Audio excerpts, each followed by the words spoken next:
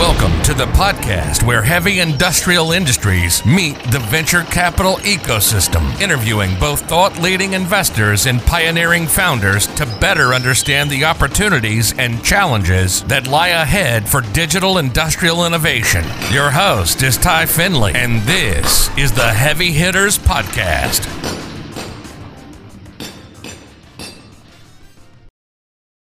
Nate Williams joins us today from San Francisco. He is the co-founder and managing partner of Union Labs VC, a pre-seed and seed-stage venture fund focused on highly technical deep tech founders who want to solve big problems and change the world.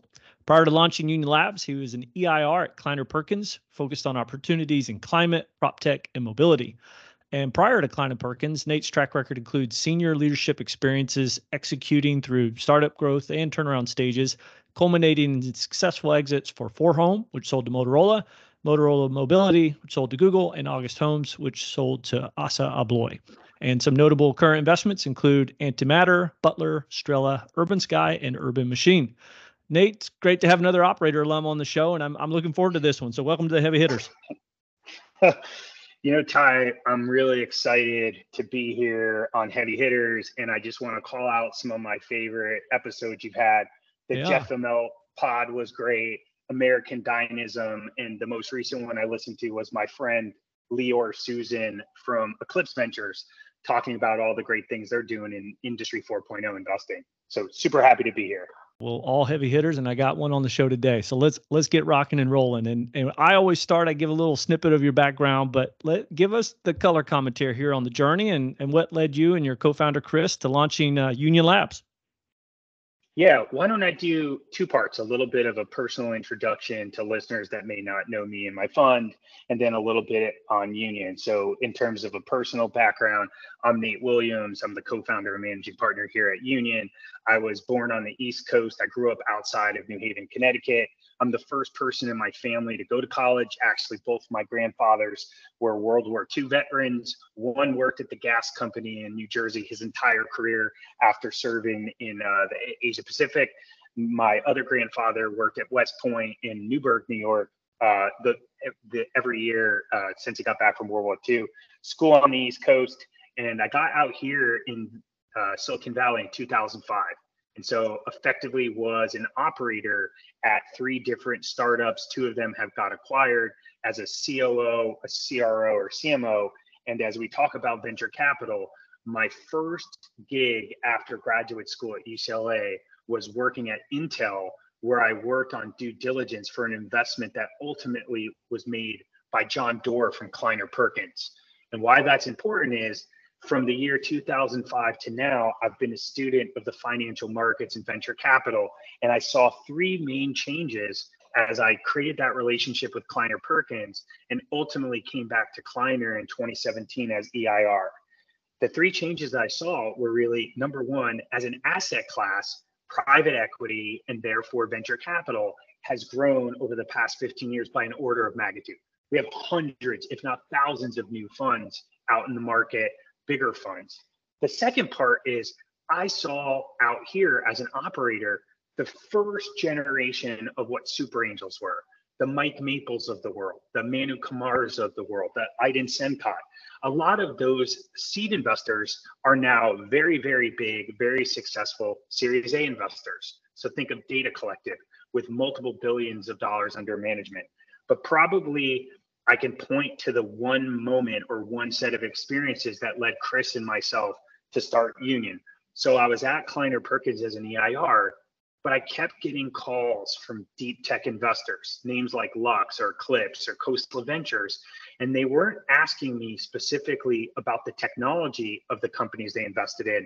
They had a problem figuring out product market fit or go to market. And I realized at that point, there are 2 main issues in any deep tech company. First is developing a product that has significant technological advantage, but the second is actually finding a home in monetization. And I realized I could create a new firm that was seed stage only, that focused specifically on backing these highly technical founders and creating a union of Series A VC firms, technical founders, and some of the best Fortune 1000 companies. So that's a little bit about how we got started. Chris and I We worked together at August, our successful startup since 2015.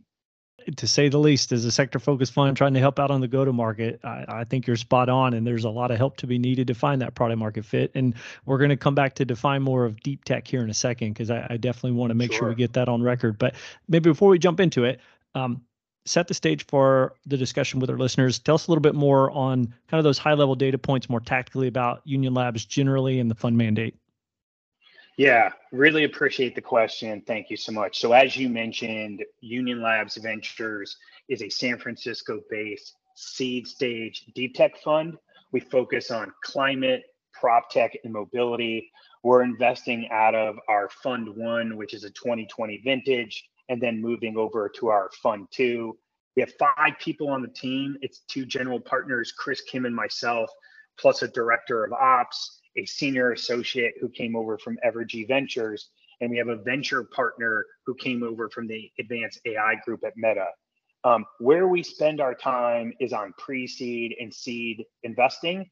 Our average check size is between $750K and $1 million. And just some quick stats from Union 1, we've made 18 investments so far. We've co-led or led 11 of those investments. And of the 18 teams, 11 of those teams have a founder that's either female, immigrant, or underrepresented minority. And so that's where we spend time as a firm, really trying to find the next technical founder to solve a really big problem in the physical world. Right on. We got a lot of them to go after. So love it. And maybe pun intended here. Let's kick this off and go deeper on the fund thesis where you call out, in quote, where what is meets what could be, investing in those highly technical deep tech founders who want to change the world. So, call it similar to the ongoing marketing battle, I think, in the climate sustainability, ESG, green tech ecosystem. Everyone seems to now have their own definition of what they claim. Deep tech's got the same kind of definition thing going on in its category. So first, how do you like to define the term deep tech? And given that these innovators are usually capital intensive, though not always, and it's clearly evident by y'all's portfolio, let's understand more what the current state of deep tech venture investing looks like from your perspective, given the last year of market recalibration. Yeah, so 2-part question. First is a definition, and then the second is market status. So I agree with your supposition wholeheartedly. As the fellow practitioner yourself in deep tech investing, I think we're at the early stages of what deep tech is defined as. And so I take comfort in the fact that some of the limited partners in our fund have been very successful SaaS investors previously. And if I rewind the clock 12 years ago, the term enterprise cloud wasn't even invented. Nobody even knew what SaaS was. And so there were a variety of funds like Emergence Capital and Scale and Kleiner Perkins that helped create this knowledge of what SaaS investing is. So first is, it's okay that not everyone knows what deep tech is. Okay, so let me double click. Let me use a definition that we used at Kleiner Perkins regarding deep tech. And so deep tech is the same. When people say deep tech, they could mean deep tech, hard tech, frontier tech, tough tech, et cetera. Those are all synonyms. It's the same way of talking about soda, pop, Coca-Cola, et cetera. So I'm going to go through this really quickly. The most important part of a 4-part windup for what deep tech is, the first is it has to include hard science or technology, period, full stop. If you need to know one thing about what deep tech is, it has to have hardcore science or technology. This is stuff that's at the cutting edge of what's happening in quantum, in compute, in cyber, et cetera. So by example, fintech products are not deep tech products. Marketplaces like I want to sell my Beanie Baby on eBay, that's not deep tech. What deep tech is hardcore science in cyber, in cryptology, in communications, in robotics. That's number one. The second thing that we talked about at Kleiner Perkins, and I credit Wen Shea from Kleiner, is it's hard to find. So I don't know about you, Ty, and Iron Spring, but I probably get 30 emails a week from these AI marketing companies that can write blog posts for me. Well, that's not hard to find. I could just open my inbox and find those. But it's really hard to find a leading agricultural sensor company or a wood recycling robotics company. So the second part of deep tech is these companies are hard to find by definition because they're solving a hard problem at the beginning of technological adoption. So then part three is it's a counter to part two, which is if this deep tech investment is successful, it's going to have a natural barrier to entry. So if you think about like hard tech, a lot of these companies have some barriers to entry that are quite significant. I'm not going to wake up tomorrow, Ty, and create a competitor SpaceX. I'm not going to create a competitor Nest today or Tesla. So you think about that. And I'm glad I mentioned hardware. That's the last thing I would say. I've spent the last 4 years building Union, talking to founders and entrepreneurs. It may involve hardware. There's nothing wrong with hardware investing. I think there's been a renaissance in hardware investing, but deep tech doesn't necessarily have to involve hardware. At the end of the day, hardware is a host for the sensors, and the sensors provide data that allow us to make better decisions regarding weather, regarding tracking and transportation, our food supply. So in a high level, that's what we see regarding the definition of deep tech. It has to involve hard science or tech. So then your second question was really around, there's a lot of discussion regarding different themes as an investor in capital intensity. One of the things that's not well understood about deep tech, because it's so closely associated in investors' mind with hardware, is that this idea it's going to take way more capital and it's going to take way longer. So, you're doing a deep tech company, it's going to take $200 million and 12 years to IPO. Well, number one, that's not the case. We've seen data most recently that showed that deep tech companies on average that reach unicorn status, again, I think that's a hot button item now in this market, but effectively took 5 years and $77 million of investment. So it's considerably less than expected. In some cases, it's way less than companies in, say, marketplaces that raised more. One quick thing that I would mention, and this was brought up to me, Uber, for example. Uber, obviously a great company, provides a great service, so does Lyft. But the total net operating loss for Uber was over $31 billion. So between 2023, rewind back to 2014, they had an operating loss of $31.5 billion. I saw the same chart you did where they've just turned their first operating profit as of the last quarter, right? After the 30-something billion dollars in operating losses, right? I think I saw that. Yeah.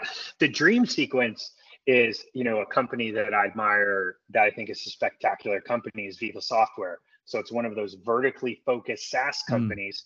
They raised $7 million. They spent $3 million of their $7 million. They're now publicly traded with a market capitalization of $31 billion. So you and I had talked about in our last meetup out here in the Bay Area about being provocative. I'm here to say that I think we're going to see several deep tech companies that go public, raising less than $50 million that are going to have, north of $20 billion market caps. We're at that point where you can get on-demand compute, where you can get, ready to build robotic arms. And also there's a variety of non-dilutive funding, like think about all the DoD contracts. So I think we're about to see a sea change in the capital intensity of some of these deep tech companies. And as a seed investor, I'm all for it. It's a little bit of a setup question, but I'm completely with you, right? Similar to how, a decade ago, they say software is now easier to start founder to start a company up around because compute's cheap, et cetera. Exactly like you said, deep tech is evolving, and there's been multiple podcasts already to talk about exactly what you mentioned. You can be capital efficient running a deep tech startup now. And I think the other part you mentioned, Lior, there's even more information now. If there is a hardware that's enabling sensors to collect more data for the broader platform, well, there's a lot more lessons learned about how you engage and build business models around hardware and what metrics are associated to it. So I'm 100% in your camp. I think the ecosystem is evolving and developing, and hopefully we can wave our flag and recruit more folks to the deep tech sector. I'm with you. I love it. Well, maybe moving us forward, I think the opposite end of the beginning question about deep tech is something I'm really passionate about, thinking about exits and founders, beginning with the end in mind. as they do capitalize these types of businesses, especially within, deep tech categories when applied to industrial industries, a lot of focus of this podcast, there may be limited to no comps relative to other defined categories like traditional enterprise software, consumer IT, whatever. But exactly to your point, they also produce massive moats and can generate a lot of alpha if executed correctly. So my setup there to take us through how Union Labs thinks about this topic of the end in mind when making investment decisions. How do you evaluate exit potential in a category that hasn't been fully defined yet, even though you and I have both seen, even the last 3 to 5 years alone, certainly a lot more accelerated VC investment, valuations, and some sustained exits. So said simply, how do you get comfortable investing ahead of the curve in these deep tech categories? Yeah. First of all, I love the question, and maybe a shout out to Iron Spring and the deals that we've looked at together. I've always appreciated you and your partner's prepared mind regarding the size of the available markets and some of the striation. So even though I consider venture to be more of an art than a science, I do think we should use some quantitative tools as benchmarks or kind of direction for us to get conviction. So, our view at Union, we're investing in highly technical founders. In most cases, we're the first check in. And so for us to be so clairvoyant to know what's going to happen, 10 years from now, very difficult. So right. I learned this at Kleiner Perkins because my office was actually at the precipice from where the Digital Growth Fund touched the venture group. So I was part of the venture group working with Wen Shea and Mamoon Hamid, but I also was down the hall from the growth team, which had Mary Meeker and the rest of that team. And obviously you couldn't think of two more distinct styles. Mary Meeker, who's a late stage investor, a famed Wall Street analyst, a queen of discounted cash flow, public comps, she could look and with high conviction through her financial analysis, know that a next door or some of her investments were going to generate alpha. Meanwhile, Mamoon is obviously one of the goats of SaaS investing, one of the biggest hitters. When we think of Figma, we think of Box. He is a person that understands deeply technology because he's an engineer by training, but he's also a very gifted person of understanding founders. And so what I learned when I was at Kleiner is it's more of an art than a science. And so when we're at Union, a couple of things early on, once we have conviction that the entrepreneur is world-class, because everything starts with a founder. We need a gritty, ambitious founder that wants to make history. And if that happens, we want to make sure that they're spending the next 7, 10, 12 years of their life working on a problem that's big enough. And so some of the ways that we get comfortable about that journey is, number one, think about the business that they're trying to disrupt or take part of. And so you mentioned Lior's podcast here on Heavy Hitters. What I loved about Lior's podcast is his talking. The size and scale of the industrial world is just so large. It's 70% of our GDP, plus or minus 5%. It's massive. And so the first thing we do is say, if everything goes right, how big of a company can this be? So I'll give you an example. We have a company that does wood recycling called Urban Machine. They won South by Southwest for best sustainability. It's us, GV, Lower Carbon, Catapult Ventures. We looked at the size of the market for building, for commercial, for single family, for multifamily, and said, hey, construction materials is a massive business. We shouldn't be shipping wood all the way from Vancouver all the way down to San Francisco. Why can't you recycle it over in Oakland? So that's part one. Is it big enough? The second screen, and I think this is an area that you and I've had a variety of great conversations, is how much capital intensity to get to some outcome. Because if you tell me as a seed investor, I'm going to take a hill, but to take that hill, this company needs to raise $200 to $500 million. That's probably not a great fit for our fund strategy. And so what we try to do is understand what are the demonstrable sets of product and market milestones to get momentum here. And by doing that, we have a better idea of the type of exit outcome that could be accretive to our fund. So, a variety of startups end up in trade sales. They get bought by Cisco, they get bought by Comcast, et cetera. If you have the right entry price and the right ownership, that could be a fund returner at $300 or $400, $500 million. but you have to be very smart about how much capital is required. So we spend a good amount of time on that. The other thing that I would say is very important in thinking about this is understanding all sources of capital are not the same relative to dilution. So I mentioned that we have some companies that work, in government, DoD, et cetera. Because of what we're seeing in American dynamism, there are a variety of ways to grow your business without venture equity that allows you to sort of grow the business. So I am a unabashed, unapologetic former CRO. I love selling. I've owned the number at startups. And I would say the best way to limit venture dilution is to sell the hell out of your product. Get the pipeline going, get a customer, start selling. Absolutely. Sales always speaks. And, something else that's interesting, this ecosystem has really evolved into other non-dilutive forms of money, whether it be grants or whatnot. You mentioned Mary Meeker. She at Bond joined us in our portfolio company Icon. Lots of grant money there that, again, the massive GDP and millions of skilled laborers. Let's don't forget that part of that. I think that there is a plenty of ecosystem that's surrounding these companies. How can you be capital efficient and also find other ways of doing it in a capital efficient manner? So tell me if I'm wrong, but I think I'm only seeing more and more opportunities to find different ways of building these businesses that's not, as you say, locked in that legacy mindset of massively capital intensive Deeptech technology.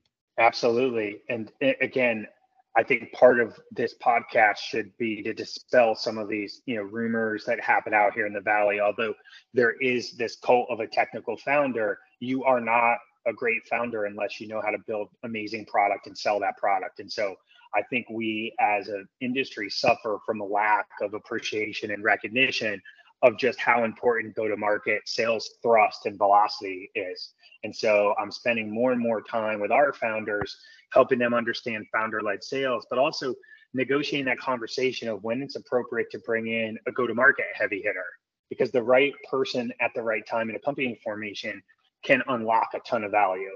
And of course, you don't want a former Salesforce VP at a company of 3 people, but there are folks early, employee number 6, employee number 10, that can unlock a ton of value and tell you more about your potential customers than just, picking up the phone as a CEO. Spot on. Well, big part of this podcast is sharing all these lessons learned. So thanks for helping do it. And, a part of, building ecosystem, I want to take the last question here in that Sure. same vector. And so let's wrap up by talking about how do we tactically build more ecosystem and share those lessons learned in a category that we hope we can accelerate even faster. And so you guys have really put a focus from the very beginning on partnering and building community around your fund and the founders in a lot of ways, whether it's the Roots, incubating union at Kleiner Perkins, where you had support with Google Ventures, a regular Taco Tuesday event series where you ride bikes with co-investors like Congruent and G2VP. That's awesome. We were able to, host our happy hour out in SF when we were out in the Bay last quarter, to even where me, you, and Chris spent time going through operators, emerging managers, trying to figure out how to bring that value prop to founders. I could go on a much longer list here. So the question is simple here. Why did you guys decide to pursue a community and ecosystem building effort so heavily right out of the gate as you launched the firm? It's not an easy thing to do when you got 100 things pulling for your time, as I guess all our emerging manager listeners could well appreciate. So what are the words of advice or wisdom you'd have for other emerging managers out there who are thinking about building community and helping build with us? Yeah, I love the question, Ty.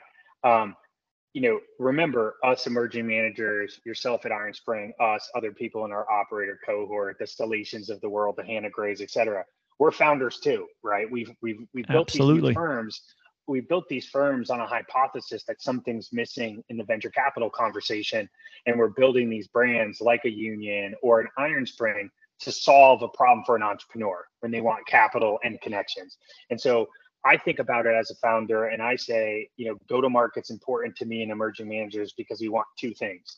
I want surface area with founders and I want to build reputation. And so let me talk quickly about surface area.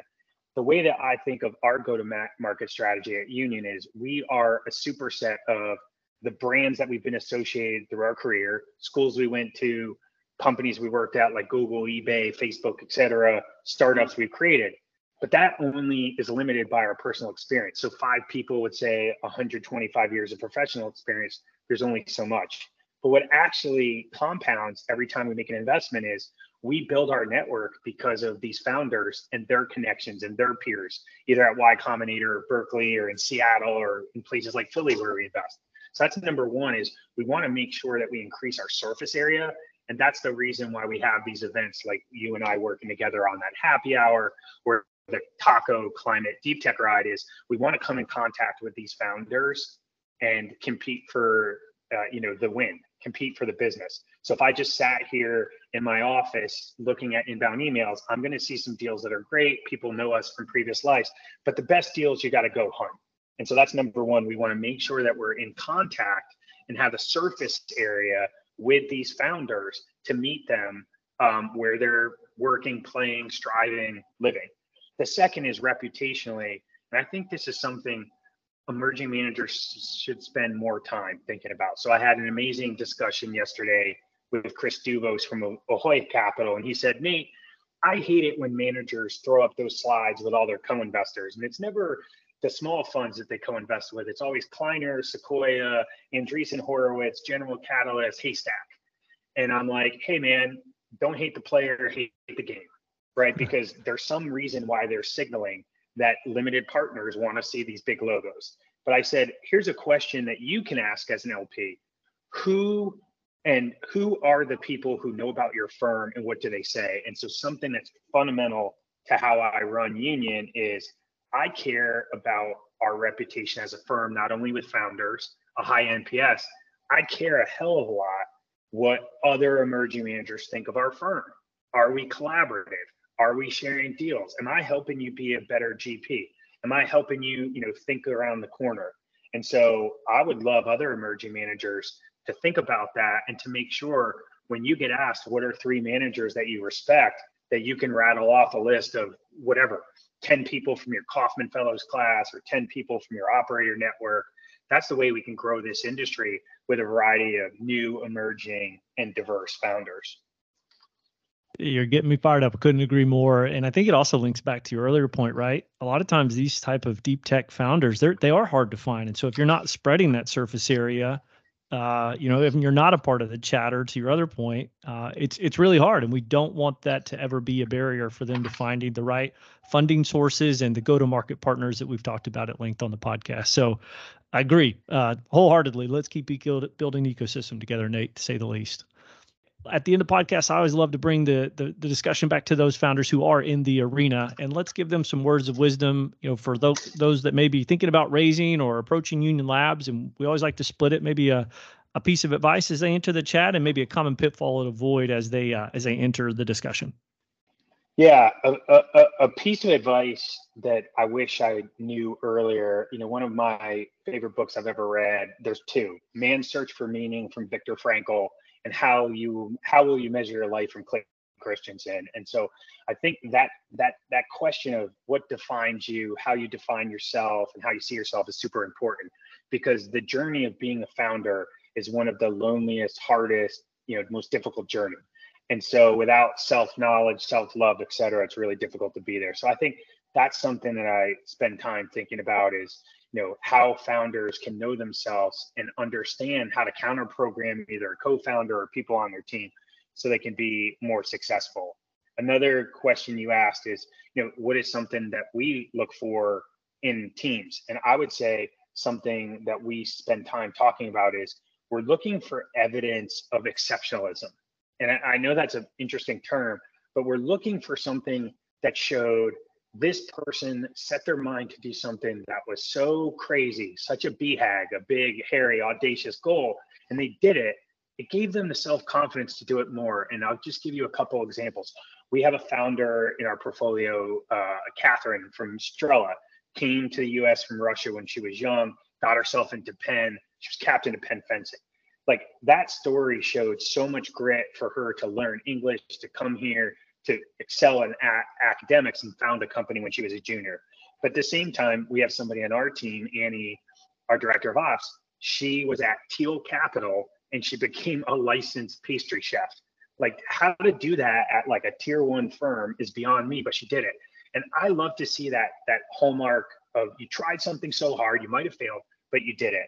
So that's one. And then a pitfall, as you mentioned, I think a pitfall that I see in founders these days is there's just so much free advice on Twitter or on, the various podcasts. Is they just basically take a piece of advice and they don't contextualize it. So, Ty, they're in a conversation with you and your partners at Iron Spring, you give them a verbal offer and they read on a Y Combinator blog, you got to go shop the deal. And so I would say the cost of a piece of advice is basically the text that it's written, right, which is zero.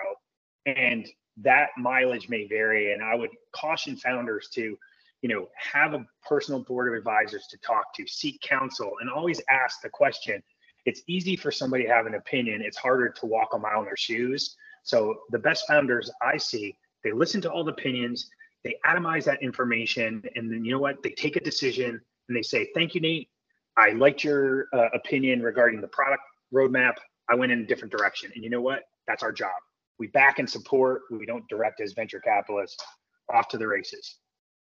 Right on. On our best days, we're really good middlemen. Otherwise, do no harm, share opinions, right? Something like that. That's it. Well, wrapping us up here, we got a little section of quick hitters. So if you're ready to Q&A, we'll jump in. Let's do it. All right. What is the number one thing when you're evaluating a founder within this deep tech ecosystem you're looking for? Yeah, I mentioned it before with, evidence of exceptionalism, but I think, an extension of that is we're really looking for grit. Most of the founders we see have a really interesting and unique insight, either in a technology or a market. But the difference between having that product be successful and the product being a failure and never even raising money, it's just that little extra 1%. And so if you look at the value of 1% investment in yourself every day, at the end of the month, it's just exponentially higher. So we definitely bias towards people who are gritty, who can do more with less.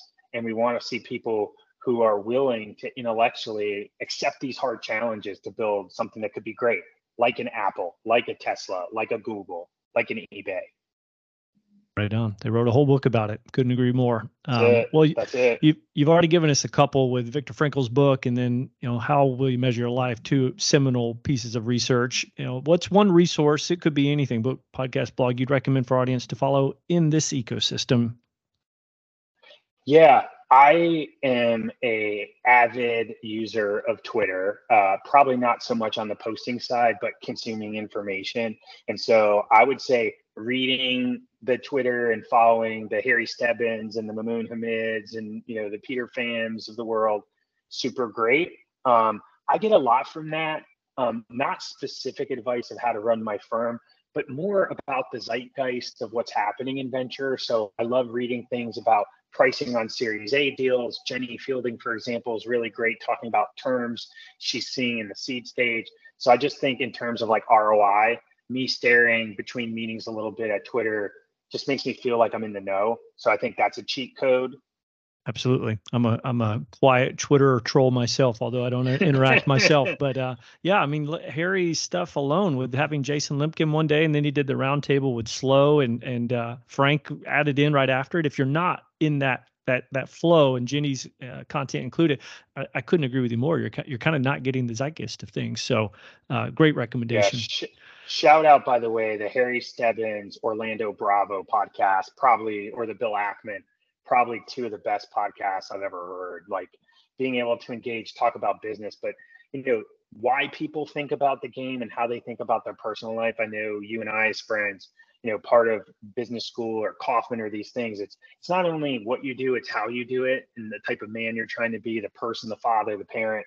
And so I always love understanding how people are prioritizing their health, their family and success. So I could read those books or listen to those podcasts all day long.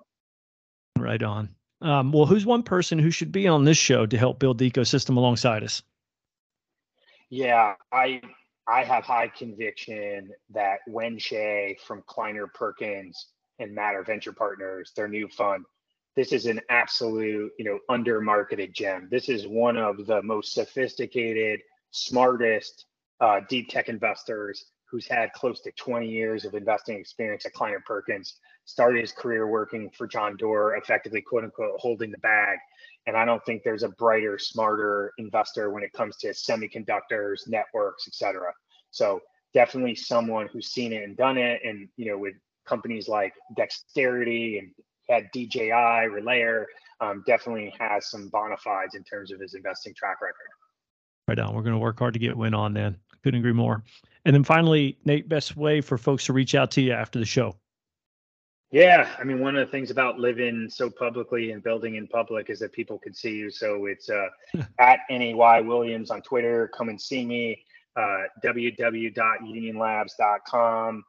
Feel free to get in touch, and we'd love to find a way to meet some exciting founders or co-investors.